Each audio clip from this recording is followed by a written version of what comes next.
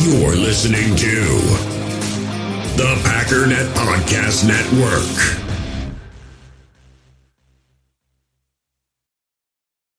We all have smartphones, and we all know they're pretty amazing, but they also can be amazingly distracting, especially when we're around other people. So US Cellular wants us to reset our relationship with our phones by putting down our phones for $5. That's right, a company that sells phones wants us to put down our phones. And to see what we find, learn more at uscellular.com/built for us.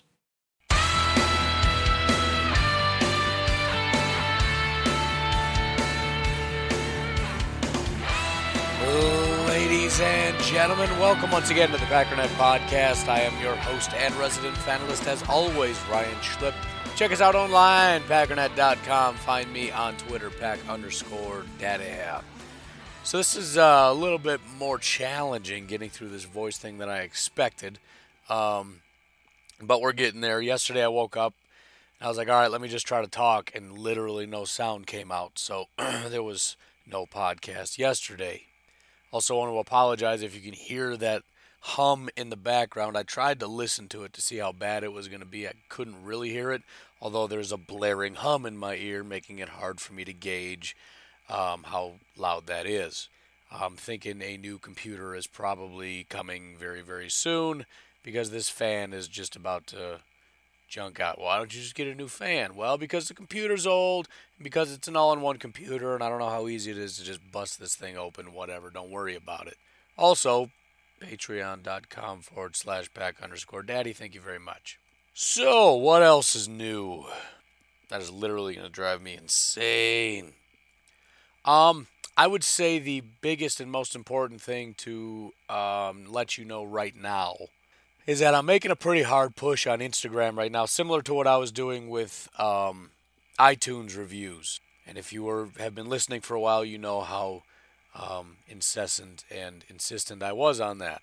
But there's some good news, because what we're doing right now is, if you go right now and follow me on Instagram, there are 3 signed Packers jerseys coming complete with certificates of authenticity that we're going to be giving away.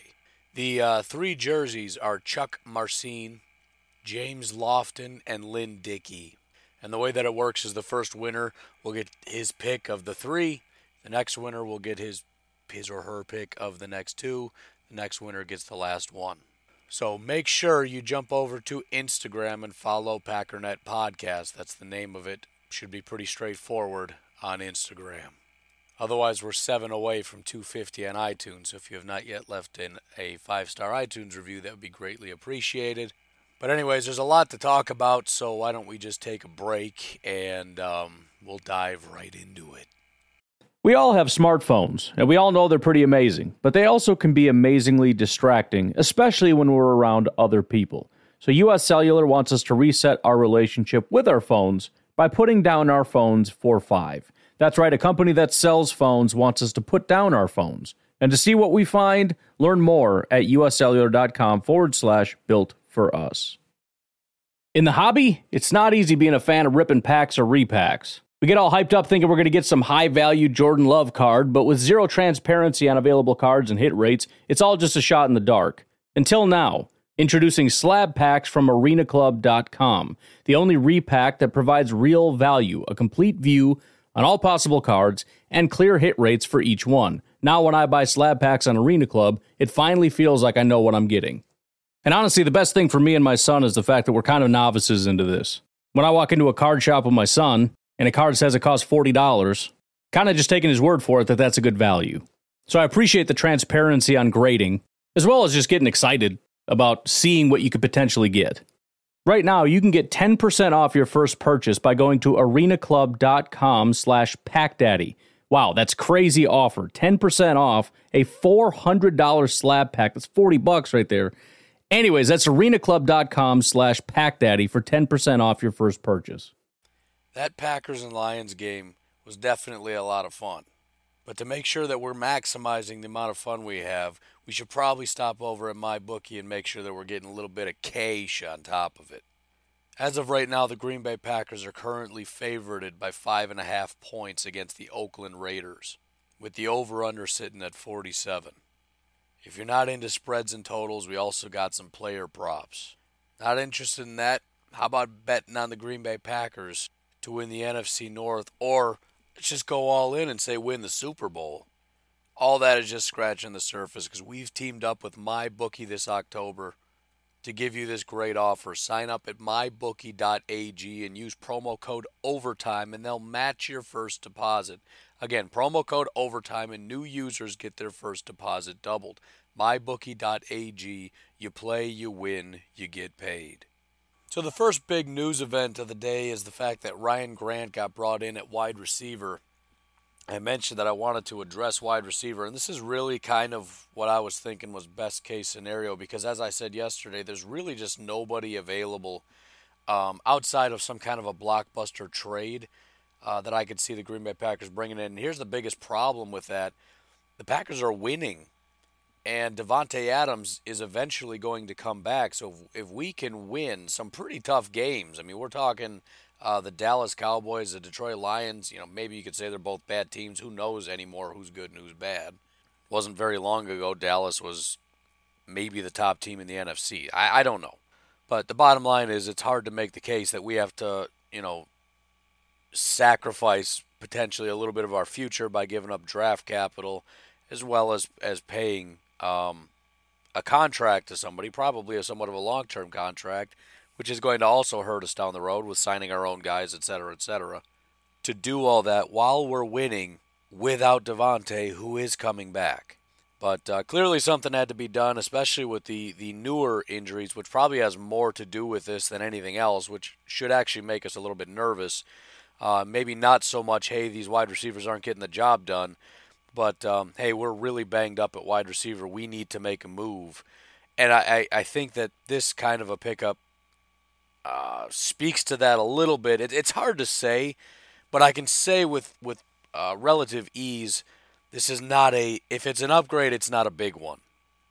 Packer fans in general are going to be a little bit higher on their own players than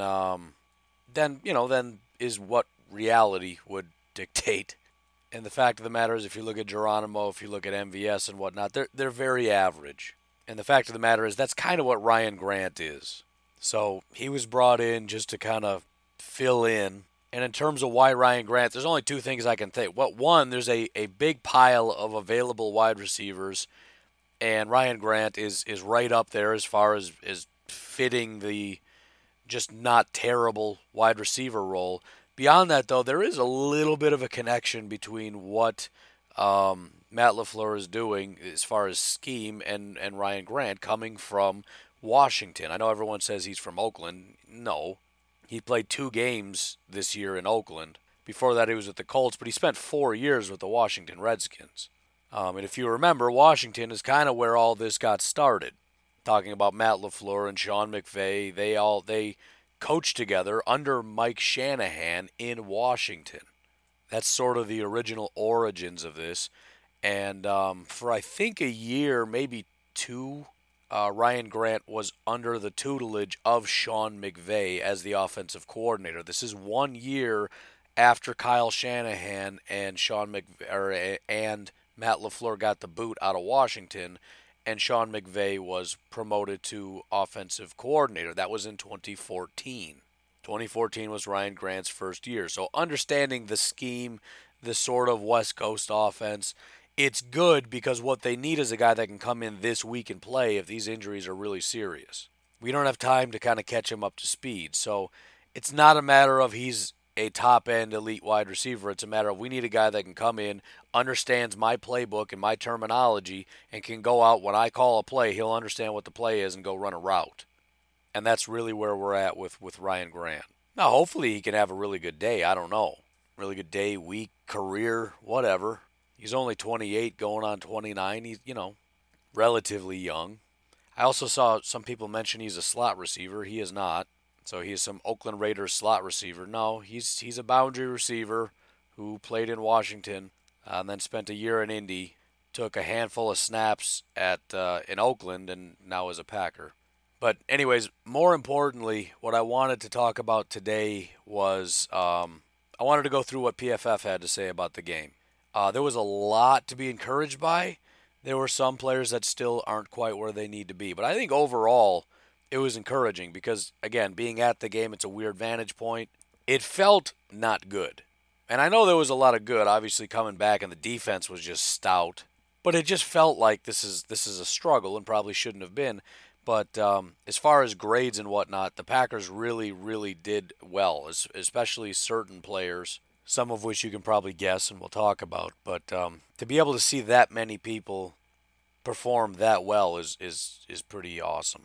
So why don't we just start off with the offense and look at the top 3 performing players, which is to say the 3 players that got elite grades. Now, as a point of reference, for those of you that are new to the show, first of all, I do this every week, just kind of looking at Pro Football Focus and what they have to say as far as their grades for each individual player. I understand a lot of people don't always agree with it. There's a lot of questions, I think, within even PFF as far as how accurate the grades are, because some of it we just don't know. My only argument for that is that it's the best we have. There's going to be some subjectivity because we don't always know what exactly was going on, but it's nice to be able to get a snapshot of what every single player did. Because I've tried to give grades. It's very, very difficult. I don't have a process like they do. I don't have an army of people to grade this game like they do. And so I like leaning on that. And there's also advanced statistics, which we'll talk about. But we'll start with the grades. The number 1 player, and I'm actually a little surprised. I know he had a great day. I wouldn't have thought it was this good because you got to understand, elite grades don't just get handed out like nothing. It's very, very hard to get it. There are several times guys have great days and then you go look and they got a grade of like a 70. Which is good. But the highest graded player, who also I believe was the second highest graded receiver of anybody in the NFL, actually tied with Tyreek Hill, was Allen Lazard. Really, really awesome and really, really exciting because it wasn't just a matter of, Packer fans saying, hey, look, he had a good day. And we'll talk a little bit about it. I think this gets blown out of proportion. Anytime, Geronimo has a big day, it's like, oh, he's going to be great. MVS has a big day, oh, he's going to be great. And then they just regress back into mediocrity. If I had to put money down today, if my bookie had the ability for me to do that, I would do it. I don't think, obviously this is unsustainable as it is for him to continue at this level. I don't think he's going to continue to be this good. I think if anything, he'll be a mediocre wide receiver just like everybody else. And he just had a good day like everybody at some point has a good day. Ryan Grant has had several elite graded days. He's not a very elite wide receiver, though. However, there are reasons to believe that he could be an above-average guy. I think even when he was drafted, it was one of those why was he drafted so late kind of a guys. Some people really, really liked him. Some people have always been on the Lazard bandwagon because of his physical makeup and all that stuff. And then you got Aaron Rodgers talking about work ethic, which is, of course, incredibly important. All these different things. But either way, for him to just walk on the field with very little to show for is pretty impressive. However, let me just say one thing to kind of bring us all back down. Everybody talks about how, I think they said, he's got 1 reception so far this year? Not even. I don't know what the thing is. He's only played 1 game or 1 snap. None of that is true. And this is part of the reason why I don't necessarily buy into the hype entirely. Hopefully he turned a big corner. He's played in 4 other games. He's got a grand total of 38 snaps. Only 17 came from this last game. In Week 4 against Philadelphia, he played 14 snaps and ran 10 routes. Didn't get the ball once. So, again, it's awesome what he did. But his grades through the year so far, 58, 60, 54, 58, which is to say below average, average, below average, below average, and then elite.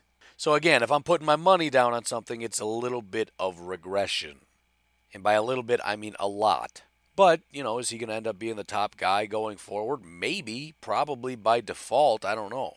And again, I'm not trying to dump on the guy, but, being a guy that was, a practice squad guy, those things tend to happen for a reason. I'm rooting for him. I want who doesn't want a 6'5" receiver to be productive? That's awesome.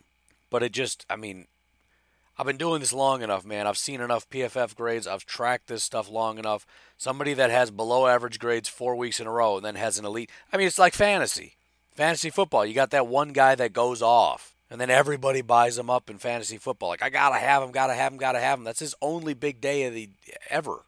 But anyways, I'm just saying it. I'm not trying to bring you down. I'm just saying it because everybody needs to relax a little bit. We're talking nobody in the NFL played as well as Allen Lazard did this past week. That's not going to continue.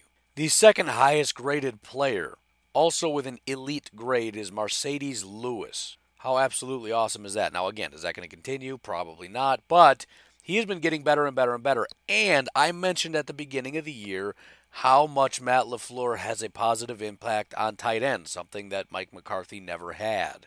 So is this level of play going to continue? Probably not. But will we continue to see good games from Marcedes Lewis? I think so. I think he's been trending upward all year. I think he's actually starting to fill the Jimmy Graham role because Jimmy Graham can't fill his own role. So the more Jimmy Graham recedes into, nothingness, the more Marcedes Lewis is going to be thrust into that role, and he's fulfilling it.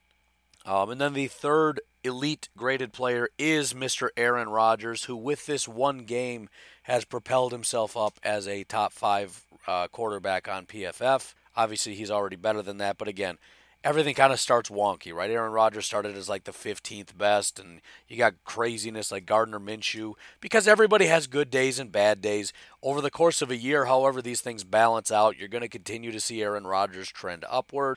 But either way, it's very, very good to see him play at an Aaron Rodgers level because he is an elite quarterback. These are the grades that he gets by the end of the year, meaning on average he's elite. So yes, absolutely expect more of this. And it's awesome because, you want to know why we got where we got.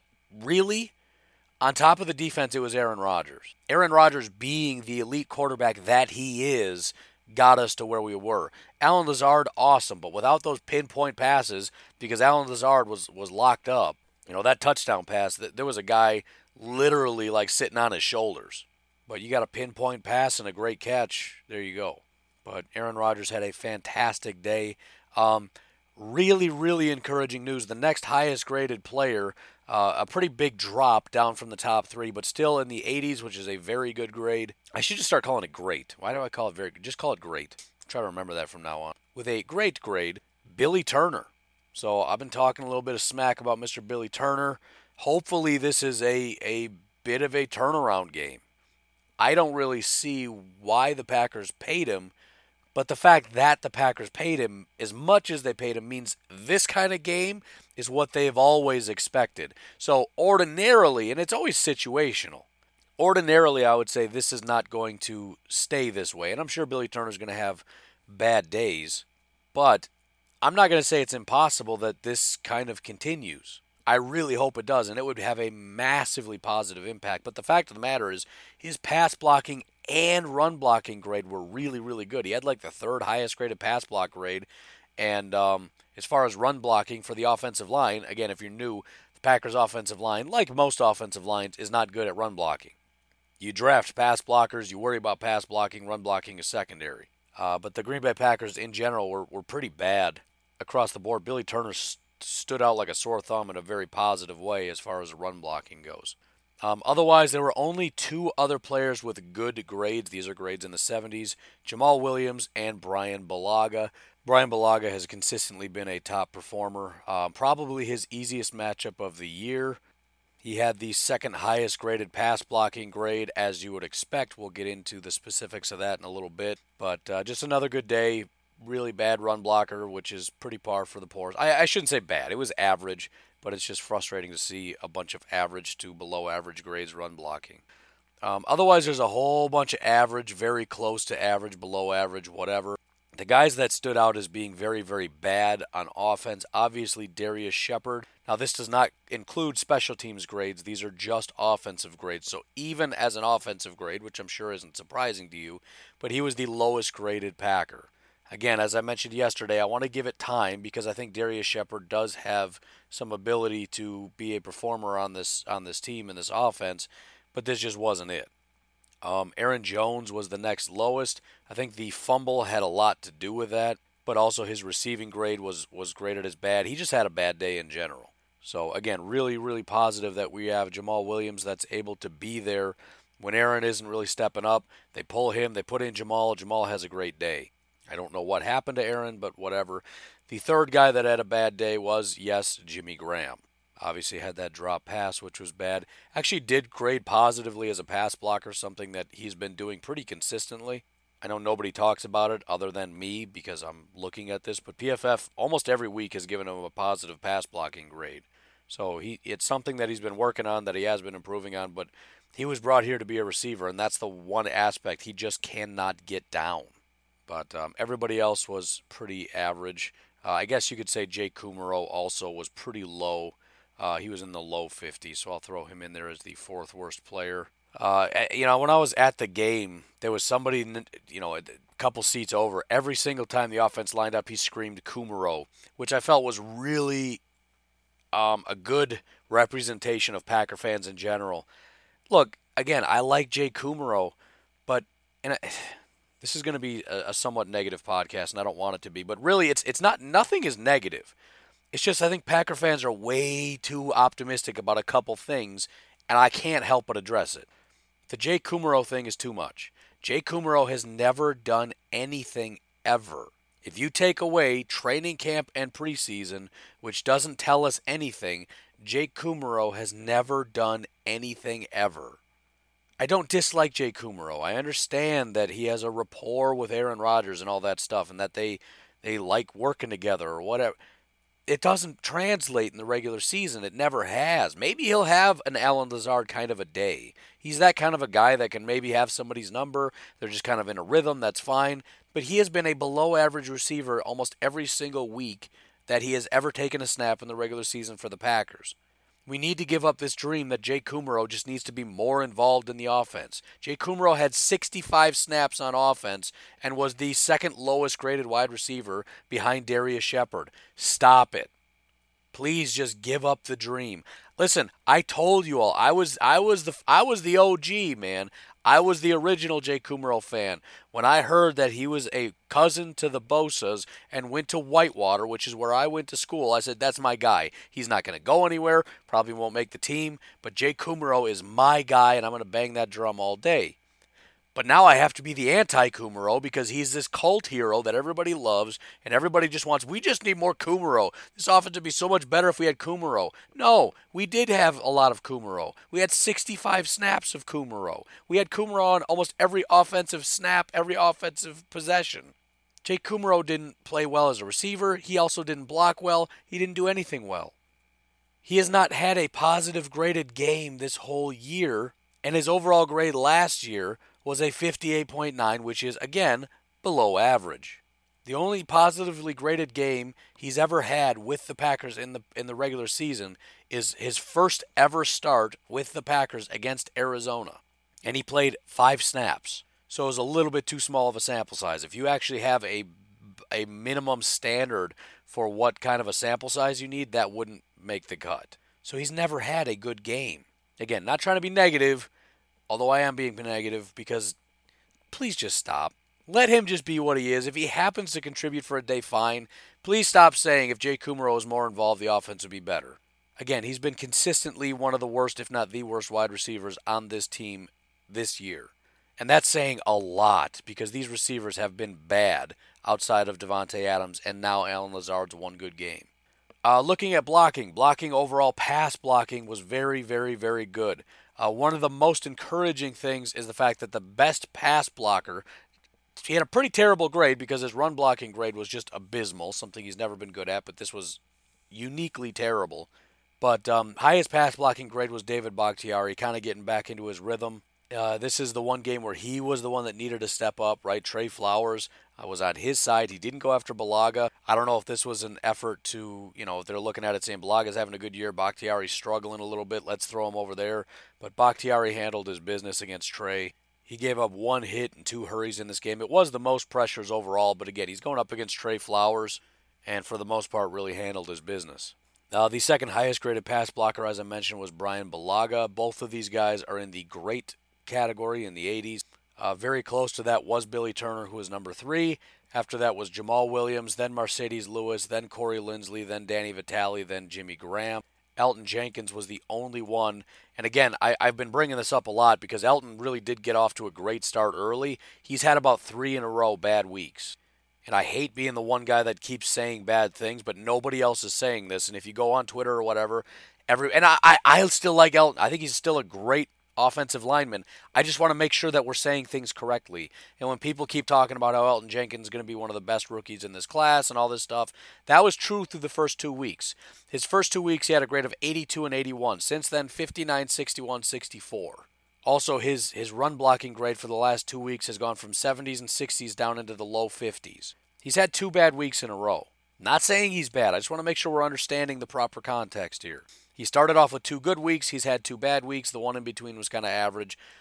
We're hoping for, obviously, a little bit of a resurgence. And Detroit has a good defensive line. So does Dallas. So does Philly. So does Denver. So does Minnesota. This has been a grueling overall game and series of games for our offensive line. The Raiders will give some much needed relief because although they've got a couple players, and we'll talk about the Raiders, that defensive line is nothing really to write home about. The Chiefs obviously have a couple players, but there's also some opportunities there to redeem ourselves, for guys like Elton to redeem themselves, for guys like Billy to continue the onslaught. Overall, I'm very, very happy with the offensive line. I'm very happy with Elton Jenkins over Lane Taylor. Nothing against Lane, but I stand by that decision. And if we can get Billy to continue what he's doing, this is a great offensive line. I'm not at all trying to come down. They need to run block a little bit better, but the running backs are carrying the load. They don't even need, apparently, very good run blocking. They're just getting the job done. But just pointing out what it is. In terms of run blocking, the top run blocker was MVS, actually. And again, I mention this because this is not insignificant. Matt LaFleur has mentioned how important it is for wide receivers to do it. Marquez Valdes-Scantling stepped up in a big way and had actually an elite run blocking grade in this game. 20 snaps, by the way, 20 attempts at run blocking, which is not a small amount, and he had an elite grade, which is awesome. The only other guy who had a good grade, again, was Billy Turner. Otherwise, everybody was average to below average. The 2 that stood out as being really, really bad, Geronimo Allison and David Bakhtiari. Some of the below average guys, Jimmy Graham, Elton Jenkins, Danny Vitale, Jake Kumaro, and Corey Linsley was right at about average, so we'll call that average. As far as pressures given up, the only sack was given up by Corey Linsley. Only 1 hit was given up by David Bakhtiari. Otherwise, there were 7 pressures in this game. Overall, 9 total pressures is not a lot. Offensive line, I think, did a really good job. Again, David Bakhtiari had the most with 3. Elton Jenkins, Corey Linsley, and Brian Bulaga each gave up 2. Everybody else gave up, well, I guess the only other person is Billy Turner, who gave up 0, so props to him. But, 0 from everybody else. I mean, it includes the running backs and everybody else that was pass blocking. Jamal Williams, Danny Vitale, Billy Turner, Jimmy Graham, Mercedes Lewis, they all pass blocked. A little more clarification on Aaron Rodgers if you look at his specific statistics and grades. First of all, he had almost an identical grade under pressure as well as not under pressure. He was only under pressure 9 times, which doesn't sync up with what I just said, but there's probably some overlap there. Somebody gives up a sack, somebody else gives up a pressure or whatever from one side. That's probably how you end up with that. But only 8 pressures in the game, which is incredible. Now, his completions, it was 42%, only 3 of 7 completions. But his adjusted completion percentage was 100% because they do not count hit as he throws, throwaways, drops, batted passes, and sacks. He was sacked once, had 1 drop, had 2 throwaways, and had at one time he was hit as he threw. And then 3 of these were completions, so they have it at 100% completion percentage. Of the 3 completions, 54 yards, 7.7 yard average, which is pretty solid. When there was no pressure, 21 of 32. His adjusted completion percentage was actually 71.9% because there were 2 drops on these throws. But 229 yards, 7.2 average, 2 touchdowns, 1 interception. And the interception was not his fault, which is one of the big benefits of Pro Football Focus. They are not going to count that interception as an Aaron Rodgers problem. They will look at that and grade that as a positively graded play, whereas just looking at statistics, for example, you look at it and say, 2 touchdowns, 1 interception, not his best day. But NFL passer rating, which does include that 1 interception, which Skip Bayless, by the way, he keeps looking at. I think he looks at QBR, not passer rating. The problem with that is it intertwines too much what the wide receivers do. So when you have drops, which count as incompletions, when you have throwaways, which count as incompletions, when you count batted passes, when you count sacks as well, I don't know if that doesn't count as an incompletion. You count interceptions, which are the wide receiver's fault. I hate to tell you, but I will take PFF grades over QBR any day of the week because they sift through all that. But he had very good grades on all of these. And an NFL passer rating of 94.4 when not under pressure. Looking at the rushing a little bit, pretty much everybody had average grades with the exception of Aaron Jones, who had a bad grade.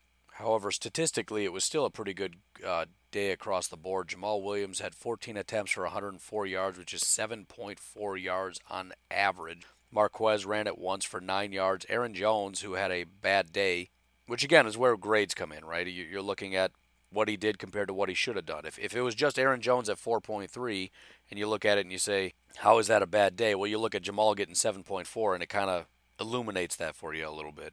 But 11 carries, 47 yards, 4.3 average.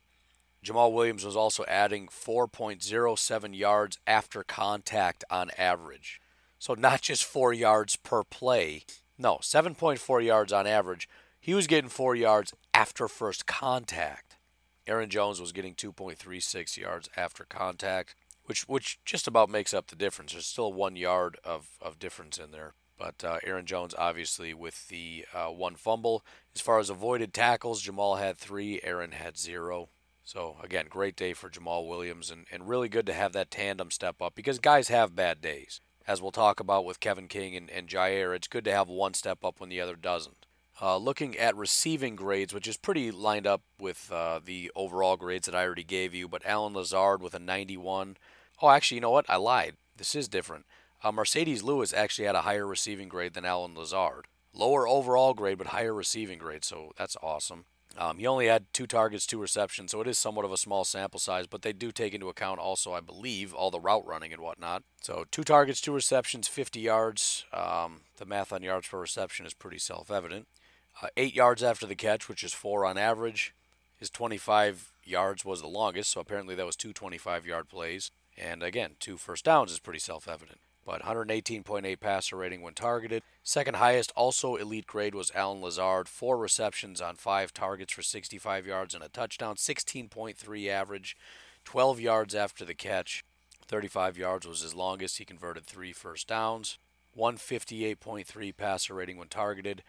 Another guy that had a very good receiving grade was Jamal Williams. So Jamal had a very good pass blocking grade, a good, fumble grade because he didn't fumble, drop grade, receiving grade. Across the board, he just did it all. But again, 4 receptions, 5 targets, 32 yards, 1 touchdown, 8 yards per reception, 34 yards after the catch. 8.3 yards after the catch per reception, which is just crazy. The guy's getting almost a first down worth of yardage after the catch. Longest reception was 16 yards. He converted 2 first downs. And again, 3 avoided tackles, 132.9 passer rating when targeted. After that, it drops down into the average to bad category. Geronimo was the only average receiver. 3 receptions on 6 targets, 13.3 yards per reception, 9 yards after the catch. His longest was 21 yards, 2 first downs converted, 71.5 passer rating. Below average, Marquez, 2 of 2 for 48 yards. His longest was 46 yards. He had 1 first down, obviously, on that 46-yarder, 118.8 when targeted. Jay Kumaro was 2 of 3 for 17 yards. His longest was a 10-yard reception, passer rating of 81.3. Then you got Jimmy Graham. We're getting down into the bad category. Caught 2 of 5 for 17 yards, including 1 drop. 3.5 yards after the catch. Had a 49.6 passer rating when targeted, which is pretty abysmal. Aaron Jones caught 4 of 6 for 13 yards. His longest was 9 yards. He also had a drop in this game. 70.1 passer rating when targeted. And then finally, Darius Shepard caught 1 of 2 for only 1 yard. His other pass obviously was intercepted. 16.7 passer rating when targeted. So, anyways, that's the offense. Why don't we take one more break, and then we'll take a look at the defense and special teams, and we'll get out of here. Hey, it's Kaylee Cuoco for Priceline. Ready to go to your happy place for a happy price? Well, why didn't you say so? Just download the Priceline app right now and save up to 60% on hotels. So whether it's Cousin Kevin's Kazoo Concert in Kansas City, go Kevin, or Becky's Bachelorette Bash in Bermuda, you never have to miss a trip ever again. So download the Priceline app today. Your savings are waiting. Go to your happy place for a happy price. Go to your happy price, Priceline. Defensively, as you would expect, the grades are quite good.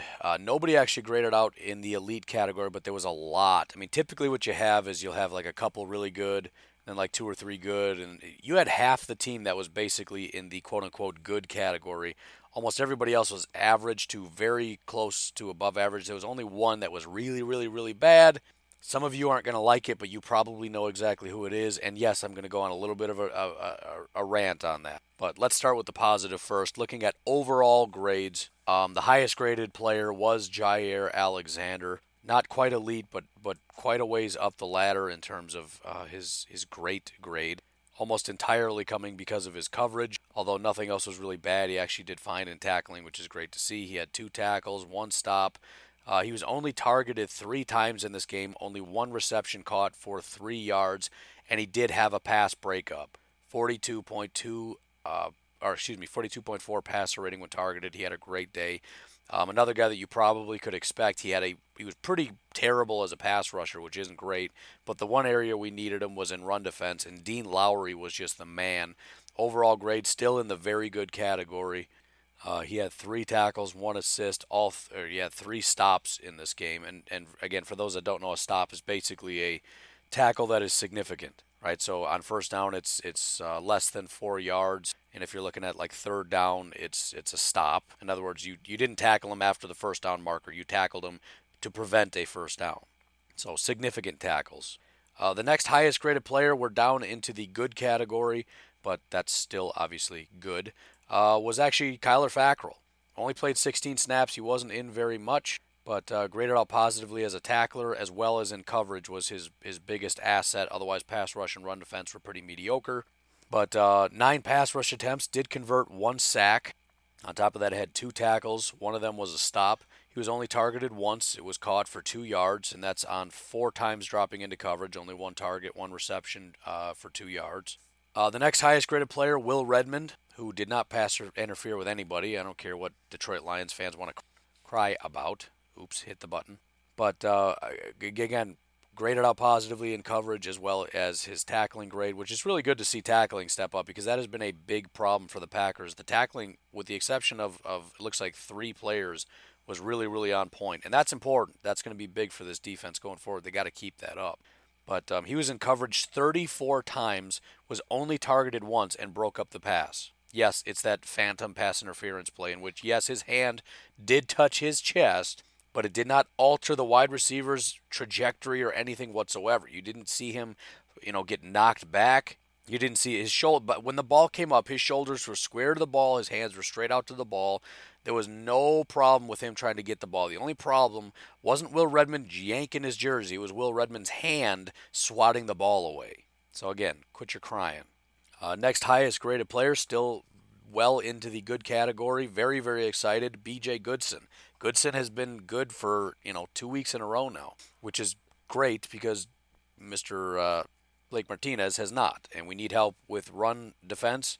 And that's why he was brought in as a run defender, and that's what he's doing. He's not very good in coverage. His tackling was mediocre, but actually did decent as far as pass rush, which was 4 attempts. But most of all, run defense. That's what he was here for, and that's what he's doing. He's got 4 tackles, 1 assist, 1 stop. He was targeted once, which was caught for 7 yards. That is going to be a weakness. But again, B.J. Goodson, as far as I'm concerned, if he can stay in there and continue stuffing it up like that so we're not just this joke of a run defense, I'm all for it. Granted, I don't think we need it. I think we got guys that just have been underperforming, and I think we've had some really bad tackling. And if we can just clear that up, I think the run defense gets better. But I'll take B.J. Goodson helping any day of the week. After that was Tyler Lancaster, just doing what Tyler Lancaster does. He has been every single time he's ever taken the field, he's a good run defender. He'll never be a good pass rusher, but he's a nose tackle, right? He's a big 330-pound guy, and he's just solid up the middle. He's always been solid. Not necessarily elite, although sometimes he is. But I don't remember him ever having a bad day against the run. But 15 pass rush attempts. He actually did have a hurry, so that's awesome. Only did have one tackle, one stop. Again, this is where the grades come in, and you can kind of see that he's doing his job and probably have a lot of other guys benefiting with tackles and things because of his ability to just stuff things up the middle. So doing a great job. After that, you got Za'Darius. I know everybody wants to see Preston and Za'Darius near the top. Again, stats and grades are different. Za'Darius and Preston have not graded all that well. I mean, they're grading fine. They're still graded as some of the top in the NFL. But the grades are never quite as good as the stats are. But overall, his pass rush percentage was actually a little under 10%, which isn't great. He had 3 pressures on 31 attempts. It's good. It's not his best effort. But overall pass rush grade was average. He had 1 sack and 2 hurries in this game. His tackling grade was actually his best asset, which is awesome. Again, I'll take that any day of the week. He did not drop into coverage. That's not really his thing. Preston does that. Za'Darius does not. So really it was just those hurries. He's a straight-up pass rusher. Those are the only guys that are in the good category, although very close was Chandon Sullivan. Pretty mediocre as far as coverage and his run defense, which was only 1 snap. But his tackling was really, really on point in this game. I believe the best of anybody in the game. He did have 4 tackles. He had 1 stop.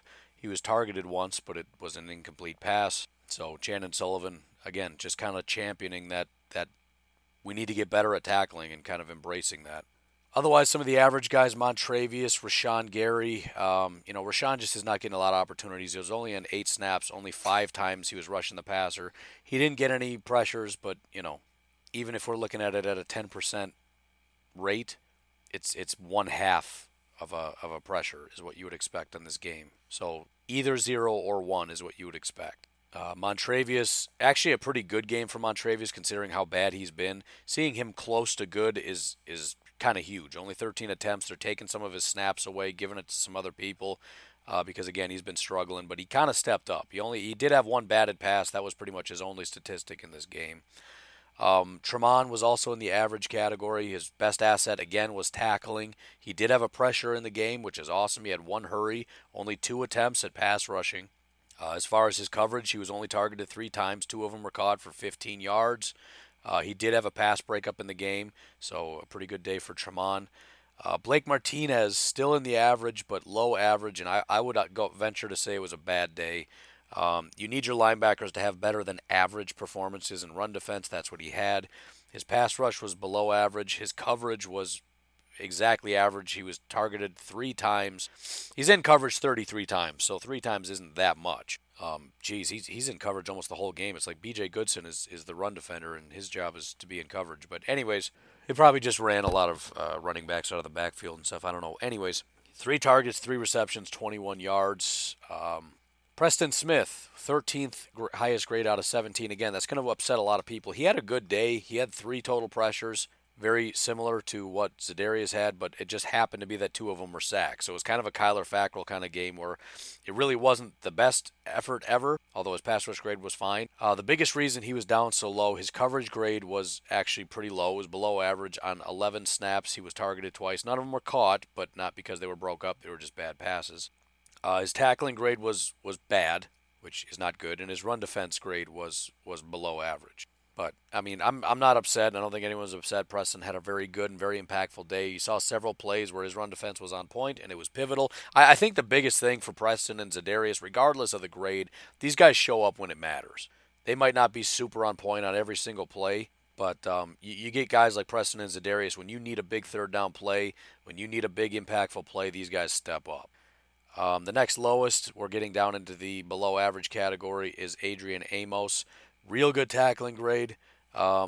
Pretty fairly on point at pass rush and run defense, but his coverage grade was below average. He was targeted 6 times. 4 of them were caught for 54 yards, 13.5 yards per reception.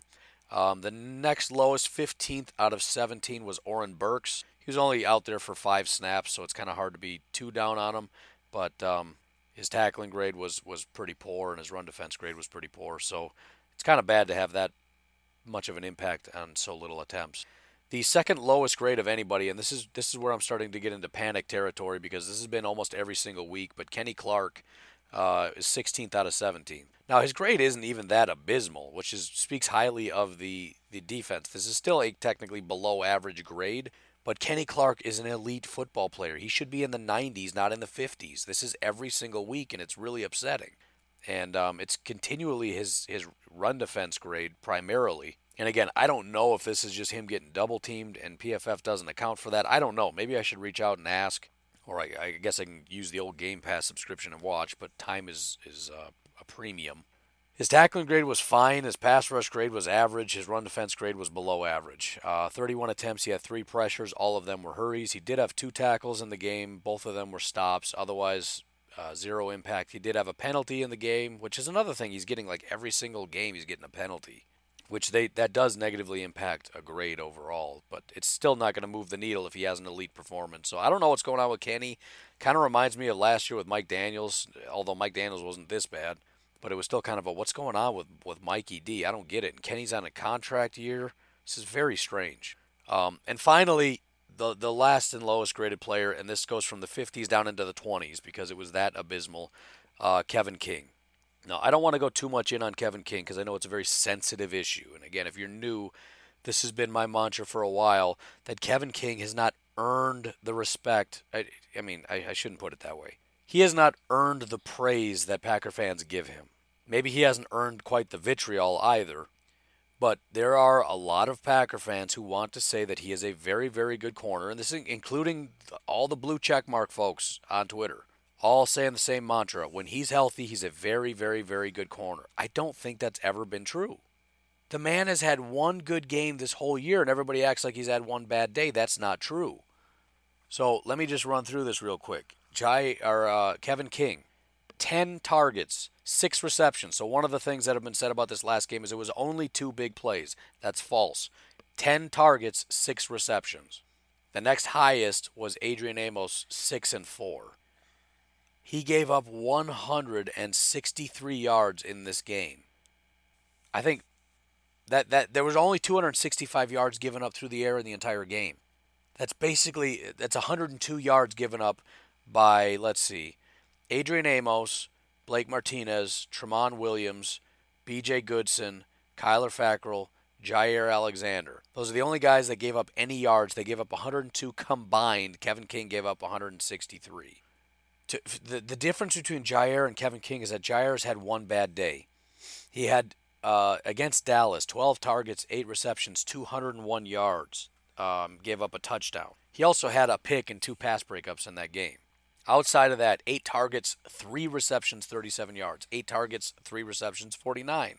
5 targets, 3 receptions, 20. 6 targets, 2 receptions, 19. 3 targets, 1 reception, 3 yards. That's Jair outside of those games.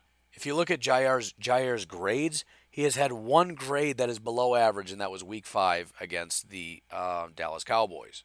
Kevin King has had 3 grades below 50.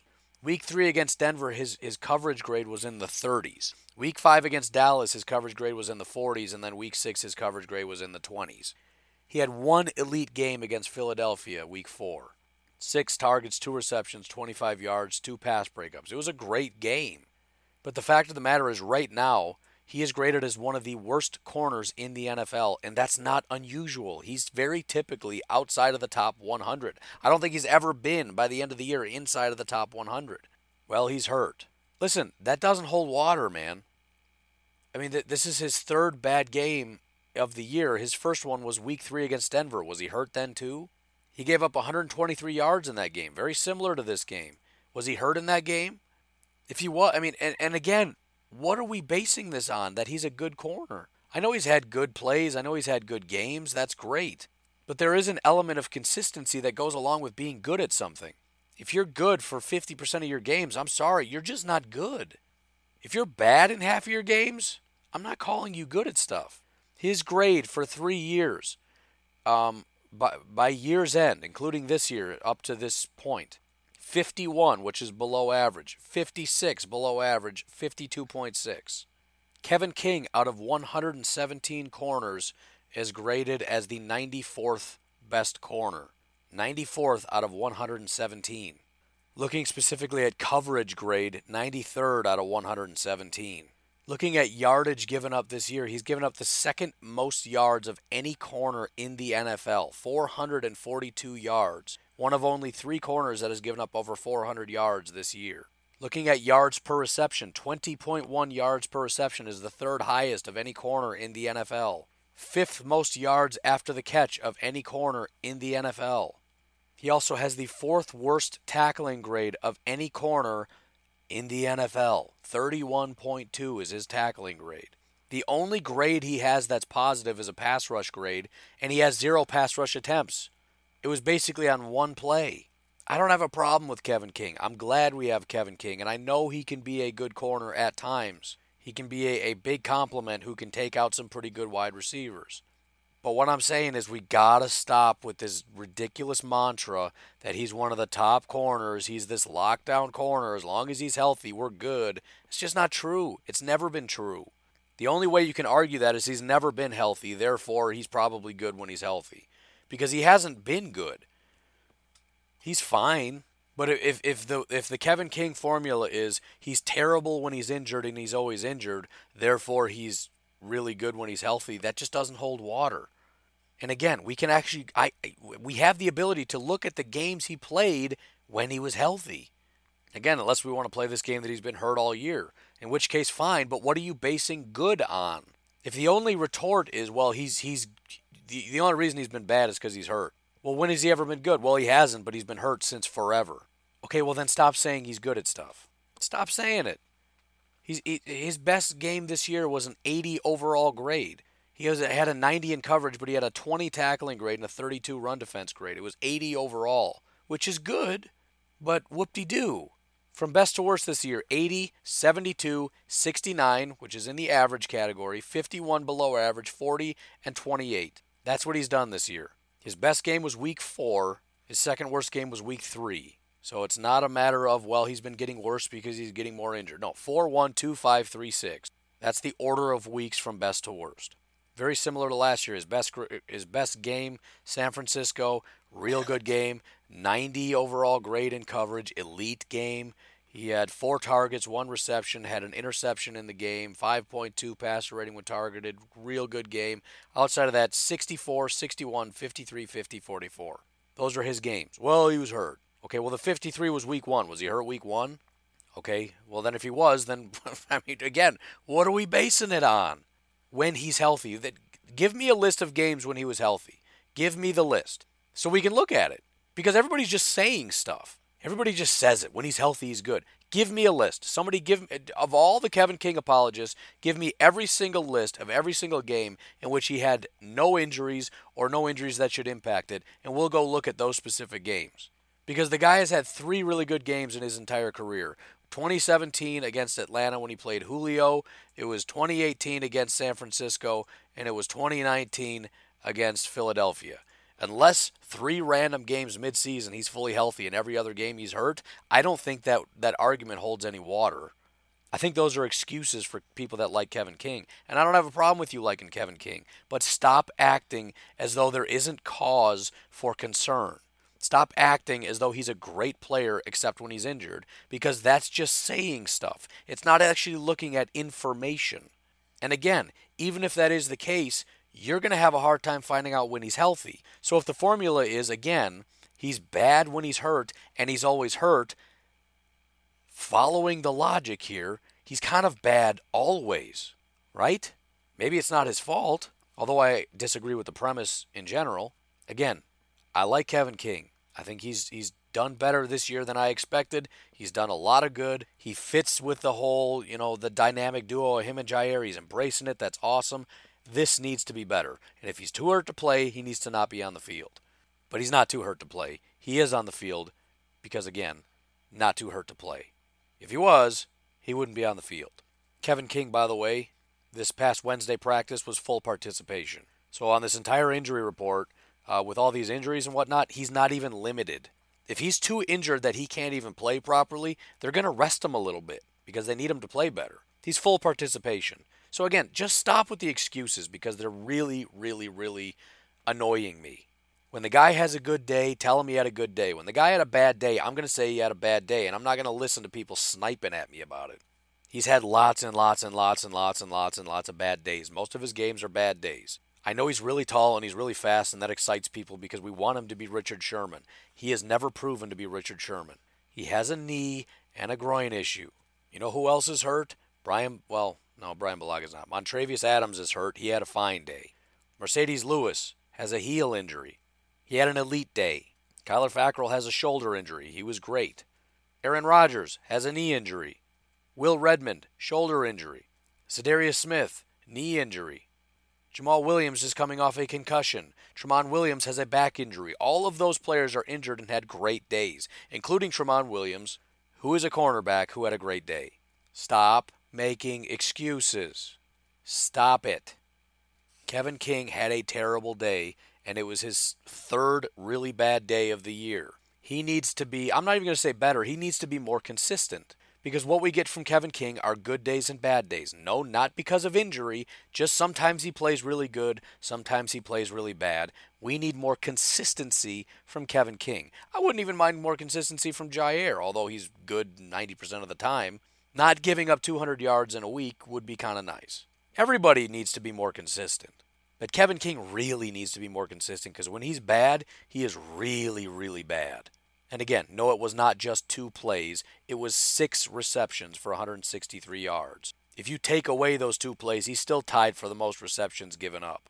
But again, I'm excited he's there. He can be a big part of this defense. When he's on, he's real on. And when you get Jair and Kevin King on at the same time, which I don't know if has happened yet this year, you're not doing anything. Those 2 guys can absolutely lock it down, but Kevin King needs to be much more consistent. That's going to be my thing. You can go with the injured thing all you want. I'm saying consistent. Looking at special teams quickly, Jamal Williams with a very good grade. Some other guys that stood out, Jake Kumaro, Danny Vitale, Evan Bayless. Guys that had really bad performances on special teams, Alan Lazard, Eldon Jenkins, B.J. Goodson, Josh Jackson, Oren Burks, and Ty Summers. Why isn't Shepard on there? Because this is not looking at returns or kicking. This is just the other stuff, the blocking and the tackling and whatnot. Looking at kicking grades, Mason Crosby did his job. 2 extra points, 3 field goals made. I should say 2 for 2 on extra points, 3 for 3 on field goals. J.K. Scott, his grade wasn't as high as we're accustomed to, mostly probably because of the hang time, but 51.7 yards per attempt on average. Kicked 1 inside the 20 out of those 3. Hang time 4.39, which is pretty low for J.K., but whatever. He did the job. Anyways, I'm going to leave it at that. I think it was a very, very good performance. It was a hard-fought one. There were a lot of challenges to overcome, but the biggest thing is we're having guys consistently step up when we need it, right? Like I said, Preston and Za'Darius step up in big spots, but you also have guys like Aaron Rodgers having his best game of the year when we really needed it. You got guys like Alan Lazard and Mercedes Lewis who step up. And it's one of those things where if you don't have those guys step up, we're in a lot of trouble. If you don't have Dean Lowry with his best day of the year stepping up, we're in a lot of trouble. If you don't have Jair locking down guys on one half of a football field, we're in a lot of trouble. So you have some guys that have bad days. Kevin King had a bad day. Whoever. Certain guys have bad days. That's fine. You got to have other guys step up and take control of it. And that's what happened. And that's what makes this a really good team. The fact that last year, I'll tell you right now what would have happened last year. Last year, you'd have that big gainer that would have converted into a touchdown because as soon as that big play happened, the team would have given up because that's what we saw all last year. This team is super resilient. They fight until the whistle, which is something we haven't seen in a long time. This is a strong team. It's a resilient team. And that honestly gives me hope for guys like Kevin King because the attitude in this locker room is never give up. And so rather than pout to himself, he's gonna regather himself, recoup himself, and he's gonna have a better week this week. In fact, I'll probably back that up on the stock game. We'll see what his overall grade is and whatnot. But I might throw a little shares his way because he's due for a big game. But anyways, you folks have yourselves a fantastic day. We'll talk to you tomorrow. Have a good one. Bye-bye.